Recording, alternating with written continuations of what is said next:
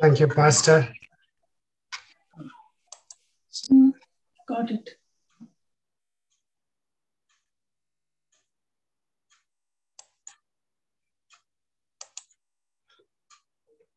So just a quick recap of what we have done last Wednesday. We just saw that the Bible sees a human being, Adam, as made up of three individual components like soul and then heart and spirit. And we have seen in detail what soul means, what heart means, what spirit means. Basically, soul is all about passion. Even hunger is referred to as soul in the Old Testament. And in the heart, we saw that, it refers to different bodily functions: hand, feet, tongue, all eyes. All these are related to heart. And spirit is basically the human spirit. And we have in First Corinthians 2:11, for who knows a person's thoughts except their own spirit within them? In the same way, no one knows the thoughts of God except the Spirit of God. The human spirit is something we need to nurture. It's quite tender. Uh, Too often we ignore the sensitivity of this human spirit, but the human spirit has to be nurtured. As we eat food for the body, we have to feed the spirit with God's food. For man does not live on bread alone, but on every word that comes. So this word of God should feed the human spirit, and that's where we find growth. Then we saw that the book of Psalm, basically the book of Psalm is an expression of our emotions. The book of Psalm expresses pain, joy, praise. All those emotions are there in the book of Psalm. Basically, if we go through the book of Psalm, it teaches us how to process our own emotions or even our own experiences. Every day is different. Some days we may be joyful, some days we may be very sad, some days we just don't know what's happening. So how to process all these emotions? So that's where the book of Psalm helps us, how we process our experiences before God. Basically, it is a prayer book. So even before we go into the presence of God, these Psalms helps us how to connect with God in the midst of all our varying kinds of emotions that we go through. And we saw that Proverbs is totally a very different kind of book. Both Psalm and Proverbs, they're totally different because Proverbs calls us to think, to study, to learn. Basically, it is a practical discipline. It's basically the kind of exercise we do in gym to build our body. Same way, Proverbs is a kind of gym, mental gym, that helps us to center all our thoughts and actions on God. It's a kind of discipline. If we study the book of Proverbs properly, we can say that this is the book which gives us idea about practical life, how to make a decision. We face different situations. So how do we make decisions? And most of all, how do we make wise choices? And we saw a little bit about Proverbs, and we said that Proverbs is poetry. It's written in a poetic language. And the most fundamental mark of Hebrew poetry is parallelism. There are two short lines. One line amplifies the other line, or it limits the meaning of the first line. So we have to read these two lines together, and we need to think and process and find out what is the meaning of this proverb. Sometimes the second line will magnify the meaning of the first line. or sometimes it may just limit the meaning of the first line. But both these lines are important because they sharpen our understanding. Only one line will not help us much. So these both lines are given as a matter of explanation, as a matter of for us to think, ruminate on these ideas. And we said that another important feature of this poetry, Hebrew poetry, is vivid images. There are clear images in the Proverbs, basically to tell us that there's something like metaphors. This is like that. This image is something like that. And it helps us to even think beyond that. And we can also start thinking, oh, if this is like that, this can also be like that. So that's the way we make this as a practical book in our life. Proverbs we saw as poetry. Then we said that Proverbs is a puzzle. Because if you read the Proverbs, some of the Proverbs will say that if you do this, you will prosper. If you do this, you will be successful.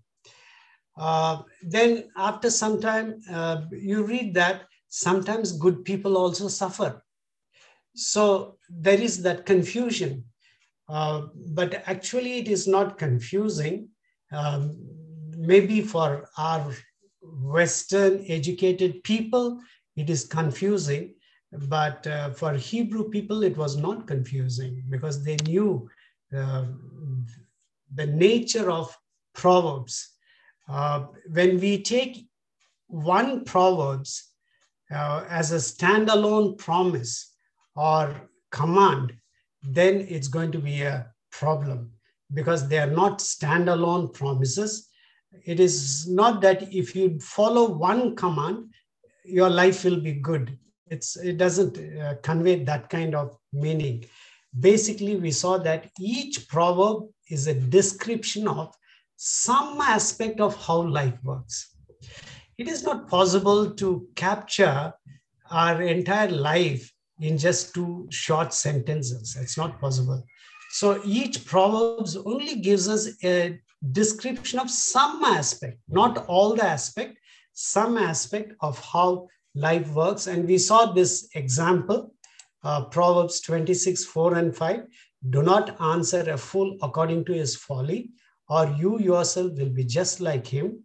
The very next proverb says, answer a fool according to his folly, or he will be wise in his own eyes.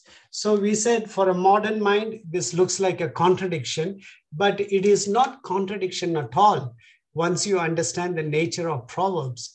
There are some times we should not answer a fool, but there are some times we have to answer a fool according to his folly. He will understand that language only. So when to do this is discernment, and that is where wisdom comes into play. So when we read Proverbs like this, it is not contradictory. It is talking about life circumstances. There are certain circumstances you just keep quiet and come out of the place. There are some places where you can stand, take a stand, and speak out. You cannot have the same uniform level of the same reaction in every situation. That's why Proverbs is a practical book. So sometimes we have to keep quiet, sometimes we have to answer. So we should not read Proverbs as a strict command or as a promise. Proverbs are basically observations. He observes, the wise man observes what's happening. It is a market level intelligence, market level wisdom, practical wisdom. So he goes to, it's like being in the market. Sometimes when you answer, it works out. Sometimes when you keep quiet, it works out. So it is observations of some aspect of life or how life works. So each proverb conveys its own meaning. So the best thing should be for us to take all the proverbs, collect it under the particular subject, and read them together, then we'll be able to gain much from the proverbs. Then we saw that Proverbs is just one chapter in the whole Bible, because there is every possibility people will say 10 steps for a successful life. Uh, the title and all is quite appealing. And if you read in Proverbs also, I can take some nice steps and say, if you follow these 10 steps, you will succeed. Because I can quote the Proverbs. Take 10 Proverbs, do like this, don't do like this, and collect all these 10 Proverbs. If you follow, your life will be a success. But that will be too impractical, because when you come to the next book of Ecclesiastes, it says everything under the sun is vanity. Too much of reading itself is burdensome. So when you read the Bible, we have to remember it is one whole book. So this Proverbs is just one chapter in the whole Bible. So we should not, some people will, religious people will say, if you do like this, you are suffering because of this. They have an answer for everything. And they will even quote a Bible verse. Despite we taking all the care, precautions, still things will go wrong, because we are living in a fallen world. Because we are living in a fallen world, despite our good choices, making informed, considered, thoughtful choices, things go wrong. For some people, it works well. For some people, the same kind of choice will go wrong. So we need to be very careful, understanding that we are living in a broken world, and we cannot say that I will follow this 10 steps. The outcome will be like this. No one can say that, I have done this, so this is going to happen. We don't have that kind of assurance from the word. We only know bad things also happen. God will kind of turn those bad things also for our advantage. So when we read Proverbs, we have to remember it is just one chapter in the whole Bible. And the Bible has only one story. Right from Genesis to Revelation, it has only one story, and that is the story of Jesus. So whatever we read in the Bible, we should read it in the light of the person and words of our Lord Jesus Christ. In other words, we have to bring Jesus Christ in whatever we are doing, whether we are reading Ecclesiastes or Proverbs, we should read it in the light of our Lord Jesus Christ. The New Testament clearly says the Lord Jesus amazed his listeners with his wisdom. People were just amazed. They were just, spellbound when Jesus spoke. Jesus himself claimed that he is the new Solomon, and he is the ultimate wisdom. And Paul calls Jesus as the true wisdom of God. We saw in Colossians 2:3, in whom are hidden, in Jesus are hidden all the treasures of wisdom and knowledge. I hope you are able to recollect all that we have studied last Wednesday. We move forward. What is wisdom? Now, when we talk about wisdom, when we are talking about a proverb, in the Hebrew word, it is a masal. So a proverb is a poetic, brief, very clear, vivid, thought-provoking saying that conveys a world of truth in a few words. It is a very difficult thing. That's why we have to think, process to make a proverb. Now, as a child, I remember there were some proverbs. People will talk, if not from the Bible, people will say, a proverb.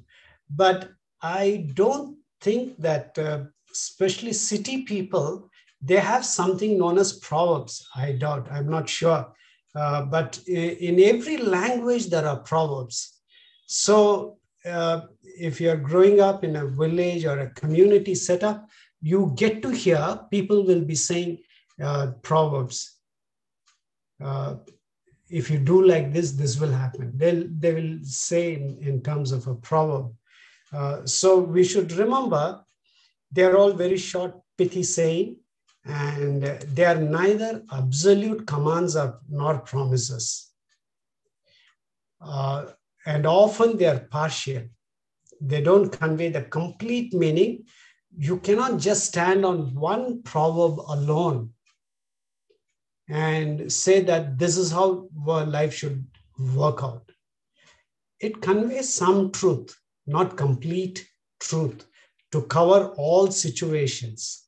Uh, Basically, proverbs are observations, as I said. The wise man is just observing in the society. You know, uh, in a city, probably people keep changing their houses. You don't even get to know. But probably in a village context, people live in a particular house. They settle down in the same house, they marry, they have their children, they die. You are able to observe. If you live in that place 30 years, you can see this person's life, it has ended like this person's life. You can observe. I'm not saying judging. You get to observe how people have lost their wealth because he was a drunk, how people have come up, though he was they were very poor, but because of hard work, how they have come up. So this kind of things you are able to um, observe. See, these people are poor, but they are generous. They are very rich, stingy, but then at the end of the day, they are nowhere. But these poor people have come up. So how you use your resources, you're able to observe all those things and learn. That's what is that's what we learn from Proverbs. Basically, is about how life works. Uh, but for that, we need to have hard thinking and sustained reflection. It is not the moment you see, you immediately come to a conclusion. You start thinking, reflecting, and then you come to a conclusion. Oh, if this is the way the life is going, I think this is how it should be. This is something wrong. This is something right. Hard work is something good. Laziness is something not right, because in the time when they have to sow, they don't sow. They are lazy. And when it is time for harvest, there is nothing in the field. So these are the observations we make, and we come to those valuable lessons. It is typically like, I don't know how many of you are, you're used to this candy, the hard sweet. You go, and I remember you have to give just naya paisa, and you get a candy. You cannot bite it. And if you try to bite it, probably you may break your tooth. It'll be so hard.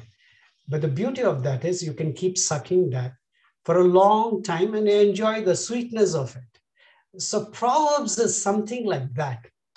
You just don't quickly read and try to say that I've understood. Proverbs is something we have to keep chewing, meditating, thinking, and then try to figure out. That's where you enjoy the richness of Proverbs. It is not only for people who are deep thinkers. Proverbs is a practical book. In every situation, when your child returns from the school after a fight, maybe after losing something valuable, or maybe you get all of a sudden a huge increase in your income, or if you lose your job, what do you do? That kind of wisdom is there in the book of Proverbs for practical situations. how we respond to practical problems. That wisdom is available in the book of Proverbs. And the more we grow in the knowledge and image of our Lord Jesus Christ, we also understand this book better because Jesus Christ is the wisdom himself. So what we need to first realize is, in what area of life do you most need to grow in wisdom? If you just read it, just overall, just like a book, general book, without having some sense of direction, then you don't benefit much. I'm going to read this book because I want to see some improvement in this area of my life. So first you need to identify. Each one of us can identify. Maybe in the way in the way we handle our time management. How do I manage my time wisely? How do I handle all these gadgets wisely? This is wisdom. This is practical book. How do I handle relationships? How do I treat different relationships? Where is the priority? How do I do that? How do I handle my finances? How do I communicate? How do I discipline myself? How long I should sleep? How well I should sleep? This is a practical book. It'll teach us how well we should sleep, how long we should sleep, at what time we should sleep. How should I eat? So first we have to identify what is one area you think that you should grow in wisdom. In what one area, and then continue to work on that area. Whatever inputs you get, you work on that area, and that's how we gain wisdom. Without any direction, without any sense of direction. I'm going to read this book. I want to grow in this particular area. It's a very practical book. How can I be efficient in my job? How can I communicate well? So if you're able to find out some areas in your life where you feel that you would like to grow, if you're not sure, you can think about it, you can reflect, write it in your notebook, and then as you go through this book, keep writing the instructions that you get, and then you start working on that, and then you grow. We don't grow without any efforts. That's the problem. Wisdom doesn't come just sitting under a tree. It's hard work, and we have to work hard. Now, the first thing we will learn in this book is the fear of the Lord. We know very well the wise fear the Lord.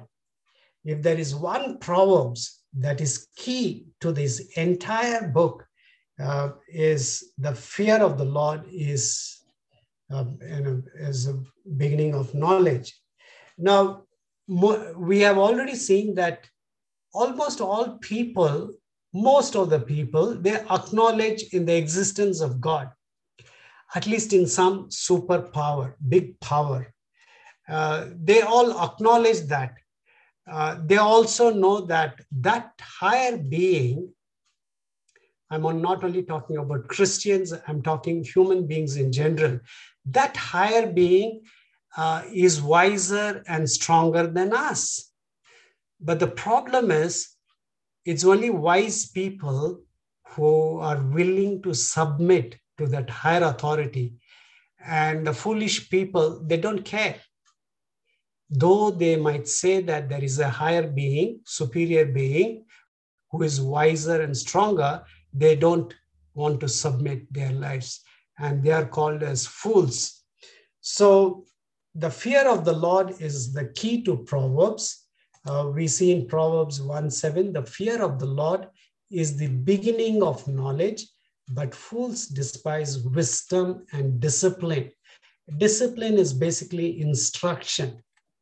In the book of Proverbs, when we are talking about discipline, it's basically instruction. They don't want to listen to instruction.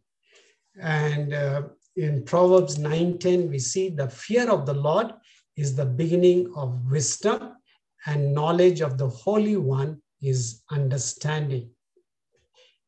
Ultimately, the fear of the Lord should help us to grow in the knowledge of the Holy One. It is again becoming more like Jesus. He is wisdom personified.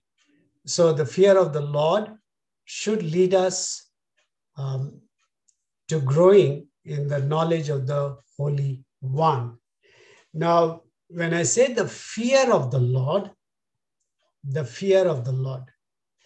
because we know this verse from childhood, the fear of the Lord is the beginning of wisdom, or the beginning of knowledge, but fools despise wisdom and discipline.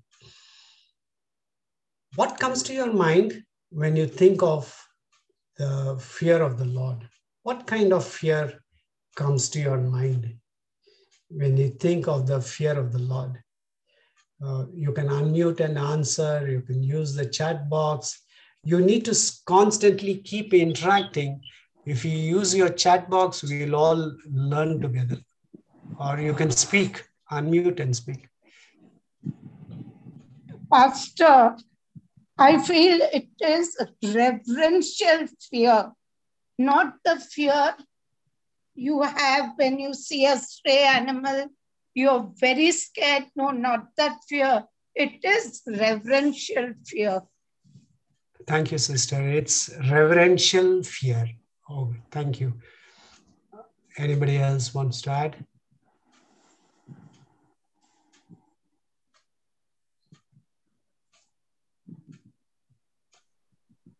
The awe of God, the awe. Awe of God, standing just in awe of God. That's holy God.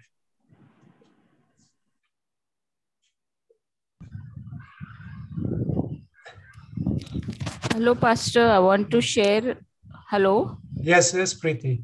Yeah, I fear God means like how now I started believing more Jesus. So when some temptation or some wrong thing comes in my path, so I fear Lord. Okay, it's not correct. So like that, it feels. Yeah, it's a holy fear. Yeah. Keeps you from doing wrong things. Yeah. Like. Yeah, it's correct. Holy fear. Yes. Because of the love that we have for God. Love of God. Yes, Sister Gressa, love of God. All of you have given these inputs. So basically for us to study, how do we develop this fear of the Lord? How do we, if we just say the fear of the Lord is the beginning of knowledge, for a little child, if we want to inculcate that fear of the Lord, how do we do it? It's right. We have a reverential fear. We have a holy fear. We are mindful that God is watching us.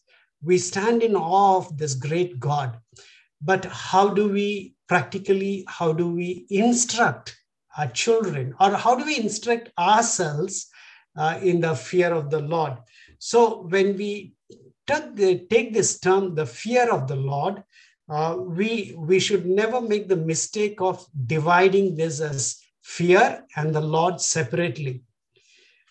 It is something like, if you're a chemistry student, you will realize that for the water we have the formula H2O.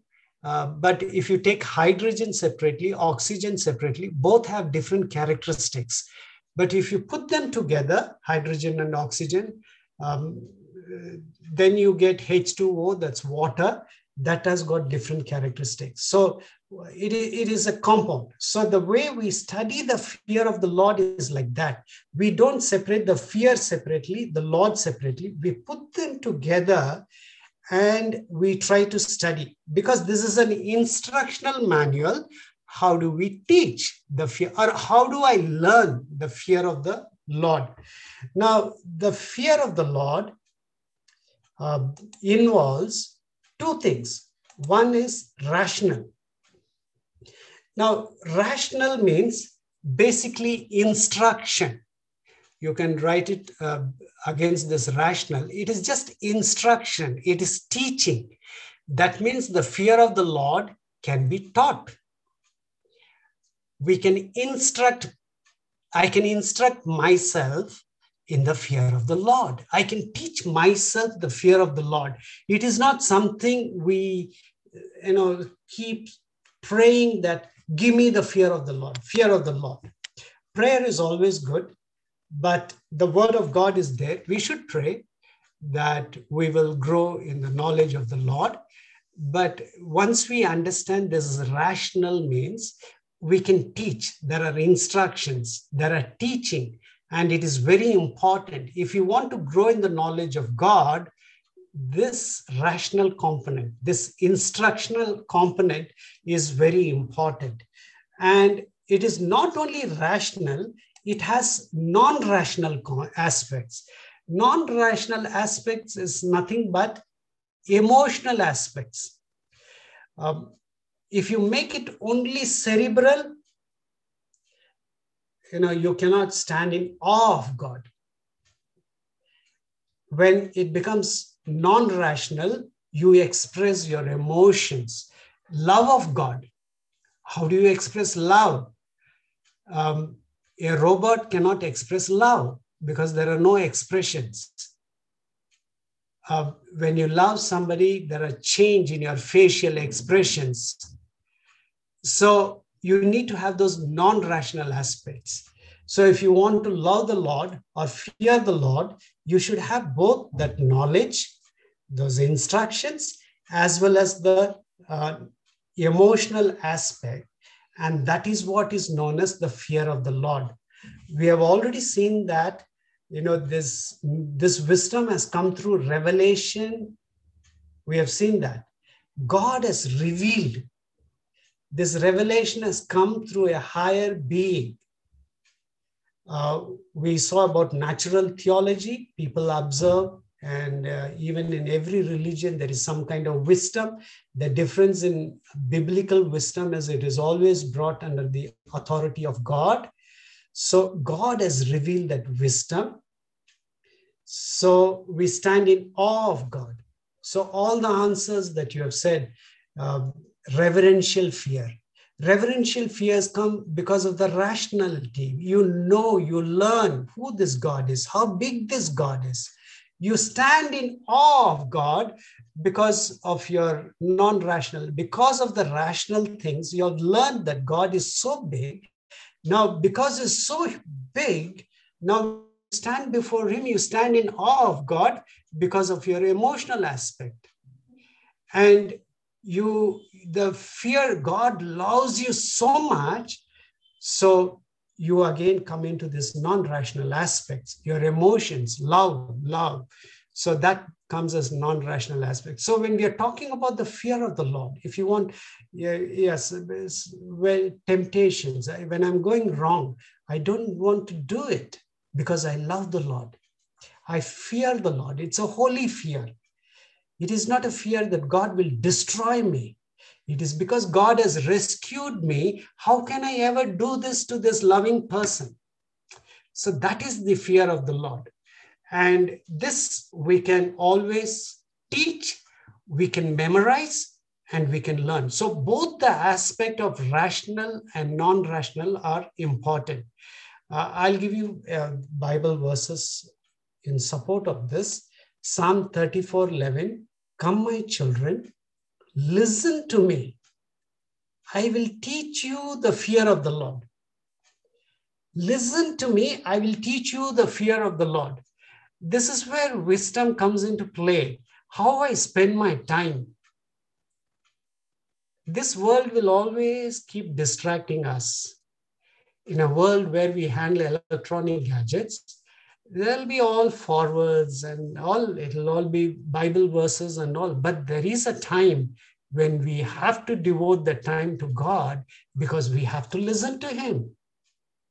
We have to read the Word of God. If we ignore that, we will not be able to grow in the fear of the Lord.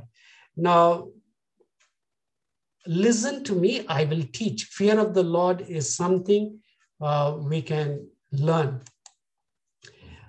Psalm 19, 7-9. The law of the Lord is perfect, refreshing the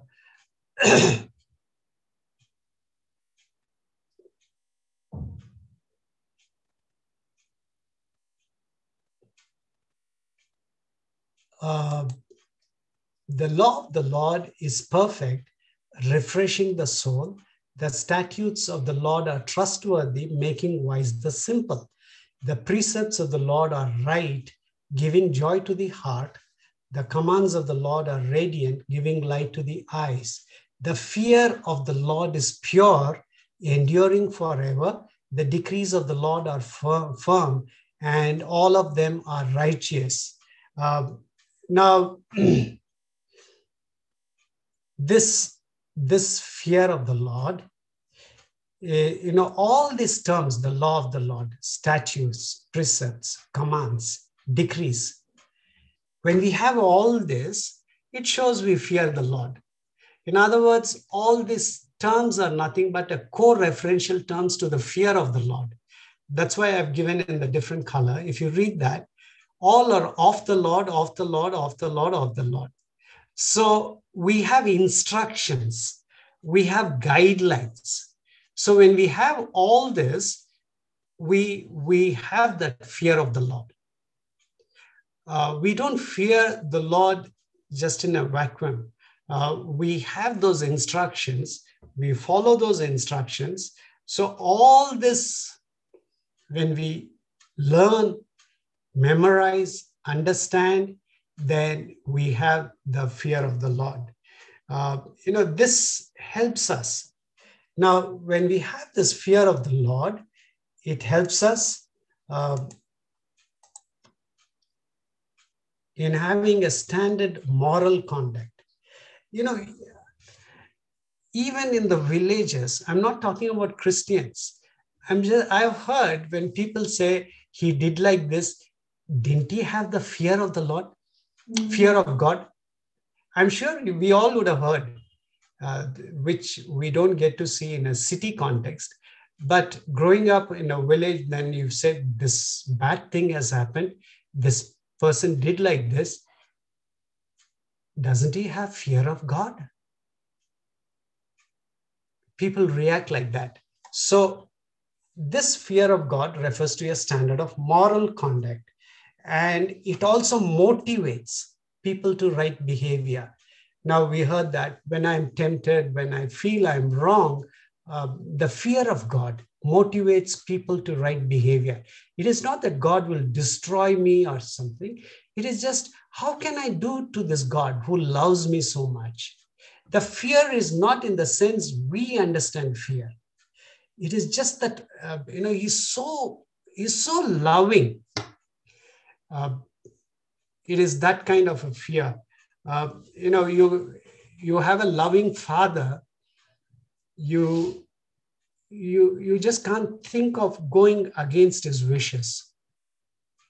It is not that fear in terms of, he will beat you or he'll punish you, just that love. When love overflows, we develop a kind of reverential fear. It is not like the policeman. When we look at a policeman, we fear. It is not that kind of fear. It is this is a kind of awe that we have for God. We have this fear of God.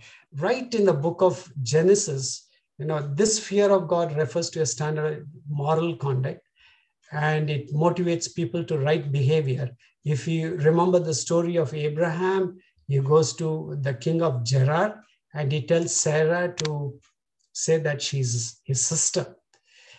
And then we find in Genesis 20 to 10 and 11, and Abimelech asked Abraham, what was your reason for doing this? Abraham replied, I said to myself, there is surely no fear of God in this place, and they will kill me because of my wife. When immorality increases in a land, there'll be no fear of God.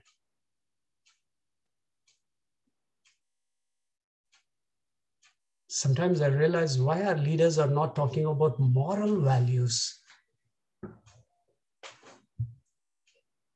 We can have high philosophical points, but that's not going to help if we don't have fear of God.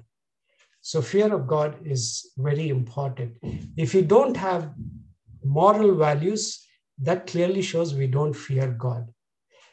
In Exodus 1:17, we read, the midwives, however, feared God and did not do what the king of Egypt had told them to do. They let the boys live. Midwives, they feared God, so they could stand against the order of the king, and they did not do. And interestingly, in the Bible, we find that their names are Sifra and Pua. Midwives' names are there in the Bible because they feared God. So fear of God also means loving God. We can say that fear of the Lord is equal to love of the Lord. When we read in the book of Deuteronomy, we don't come across the term fear of the Lord. Rather, we will find the word love of the Lord. Both are synonyms. Fear of the Lord, love of the Lord. When we love God, we really fear God. Deuteronomy 6:5, love the Lord your God. If you love him, that means you fear him. When you love a person, you will not hurt him. You will not do something wrong. You will like to do things which will please him. So love the Lord your God is equivalent to fearing the Lord. So how do we develop this love for God or fear of God? We can develop this through heartfelt prayer, the more prayer, not a prayer of just petition, just being in the presence of God. We develop, and by diligent seeking of wisdom. We need to spend time, little time, whatever time. Whatever is important for us in life, we will find time for that. Whatever is important. If God is important, we will find time for God. So we should do that. So Proverbs 2:1-5 says, my son, if you accept my words and store up my commands within you, turning your ear to wisdom and applying your heart to understanding, indeed, if you call out for insight and cry aloud for understanding, and you look for it as for silver and search for it as for hidden treasure, then you will understand the fear of the Lord. Then you will understand the fear of the Lord and find the knowledge of God. In Proverbs, you also find humility being treated as equivalent to the fear of God. Humility. In Proverbs 15:33, wisdom's instruction is to fear the Lord, and humility comes before honor. So wisdom and humility. So humility, how humble we are. Proverbs 22:4, humility is the fear of the Lord. Its wages are riches and honor and life. Talking about the life of Jesus, he humbled himself by becoming obedient to death, even death on a cross. He humbled himself. So humility is the fear of God. So we not only believe in God's promises, we love God. We love him more. So we also take his instructions seriously. When God says, don't do this, we take it seriously because we love him. We don't want to go against his desires.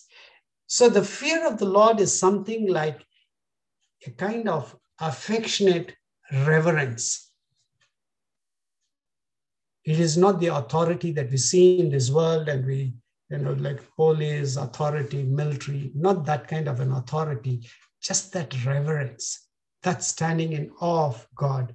So because we stand in awe of God, we bend ourselves, we bow ourselves, so we become humble. We make ourselves, we just come before God because He's big, He's God. We are just human beings. Now, that's the fear of the Lord. Now we come to the next thing. Why is the tongue valuable? Why is the tongue valuable? Quickly, any answers?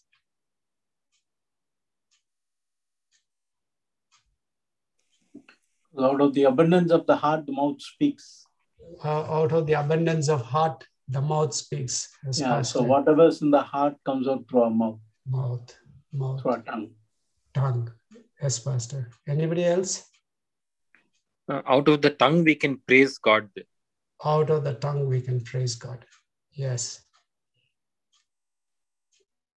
The book of Proverbs, if you read the entire Proverbs and you find there are two main things that this wise man is talking about in this book of Proverbs. One is words and another one is wealth. So a wise man is one who knows how to speak or to use his words, and also a wise person is one who knows how to use his wealth.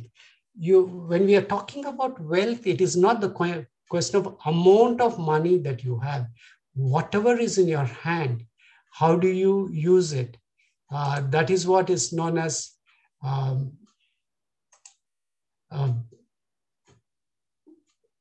wealth.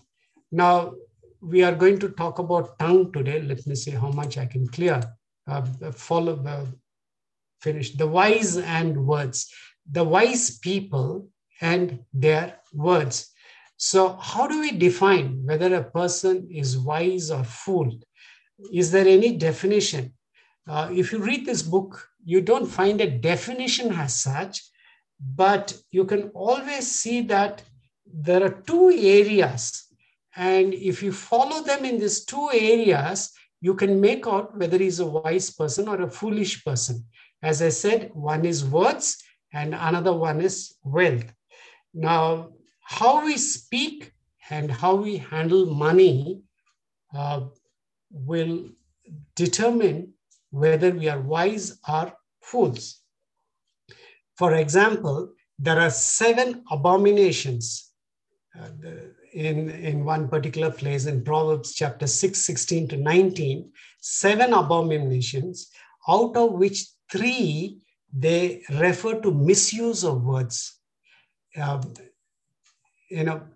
are 6 things the Lord hates, 7 that are detestable to him. How often do we realize that our words can be detestable, disgusting to God? The words that we speak, I was just thinking about myself. I have not been conscious about that. I have not been always conscious that my words can be disgusting to God. It is abominable to God, disgraceful to God. So the words, the normal words that we speak, it can be pleasing as well as detestable to God. And you see in the 7 abominations, 3 refers to tongue, a lying tongue, a false witness, a person who stirs up conflict.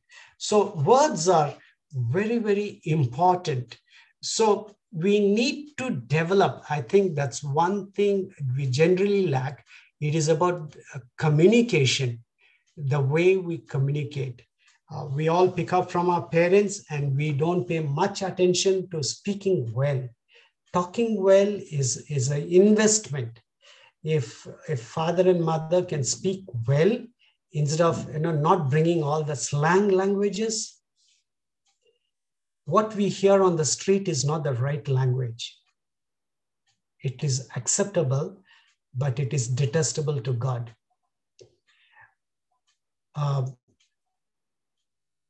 We have to refine our language for the simple reason that when we don't refine our language, it is detestable to God.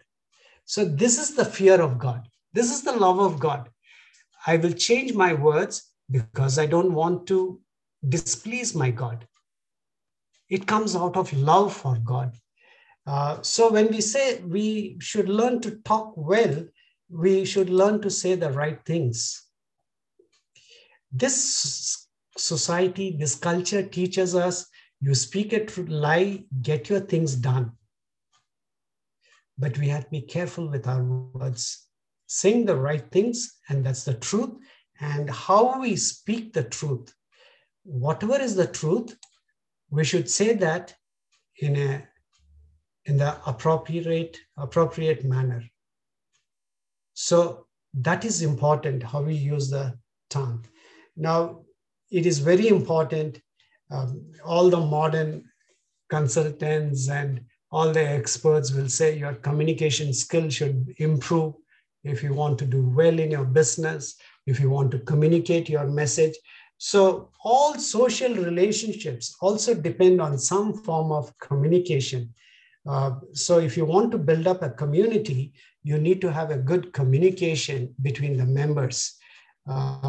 That's why in Proverbs 15:4 it says, the soothing tongue is a tree of life, but a perverse tongue crushes the spirit.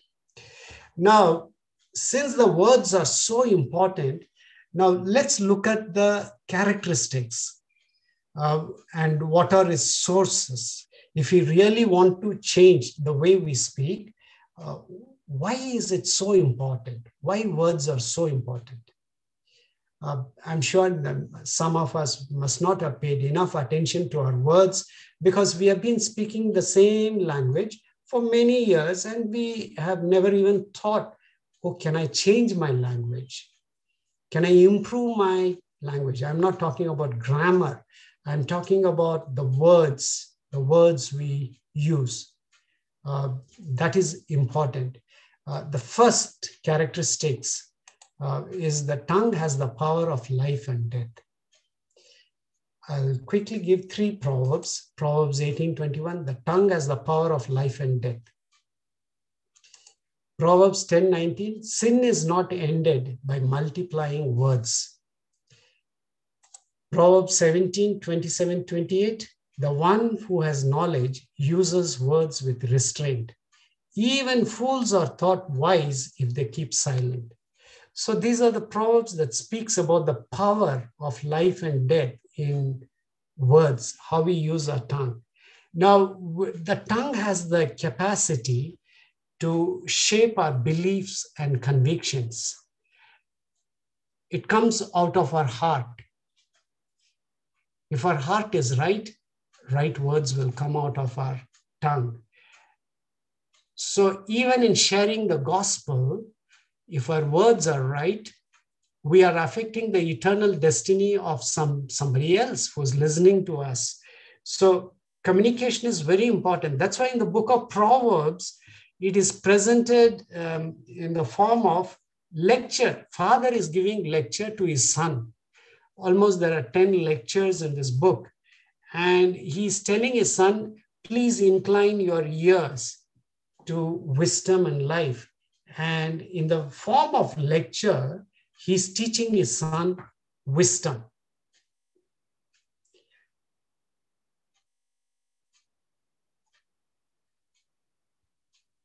Now, the way we speak, it affects the belief of other people. For example, gossip. They just whisper into the ear. But the amount of damage it does. The words of a gossip are like choice morsels. They go down to the inmost parts. That's why we should be careful. Gossip is not a good thing. Proverbs 29:5. Those who flatter their neighbors are spreading nets for their feet. The lips of the righteous nourish many, but fools die for lack of sense. So when we are talking about words, words are like tree of life, fountain of life. Proverbs 11:30, the fruit of the righteous is a tree of life, and the one who is wise saves lives. So the words are very important. Proverbs 13:14, the teaching of the wise is a fountain of life, turning a person from the snares of death. And this is available to all of us right now. Have we not hurt others by our words?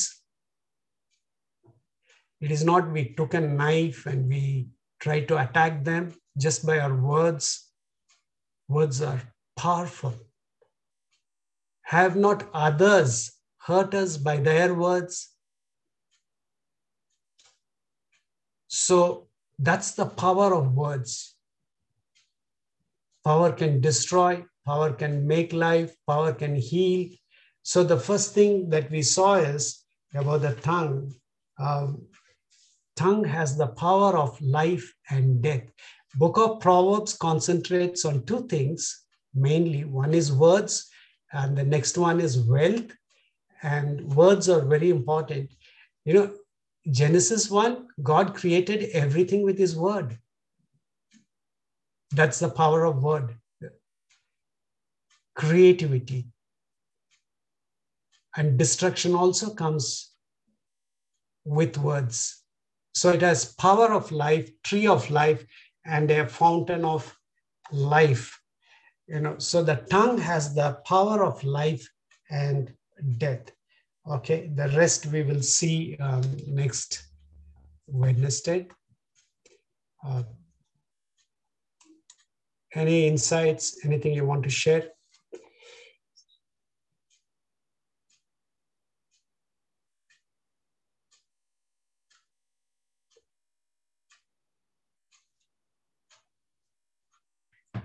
Do you think tongue is very powerful? Tongue is very important?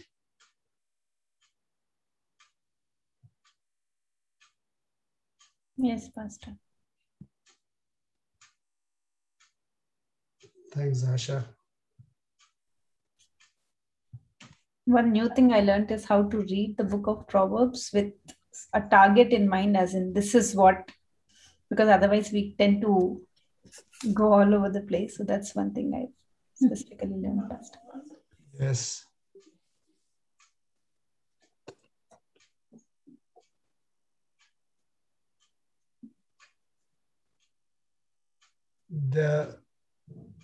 Okay.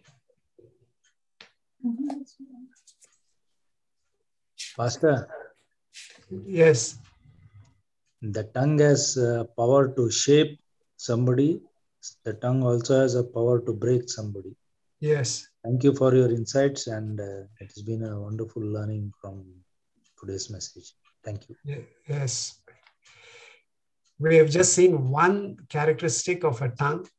Next Wednesday, we'll continue with that, and we will see what more tongue has to offer. Let's look to the Lord in prayer. Glorious Father, we thank you for this wonderful time of Bible study. Thank you for instructing us. Thank you for teaching us. Give us a receptive heart, O Lord, to receive your words. We pray we will not only be hearers of the word, but we'll be doers of the word. Wherever we need to change, show us those areas, O Lord. We don't want to be where we are. As a child of God, you expect us to constantly grow in the knowledge of God. We pray we'll be growing Christians, O Lord, irrespective of our age. You have given us life only to grow. And Lord, I pray that you will nourish all the words that we have heard. You will nurture this study, and you will bless each and every one of us so that we are able to love you with all our heart, with all our soul, with all our mind, and with all our strength. Bless all of us with good health. Keep us under your wings.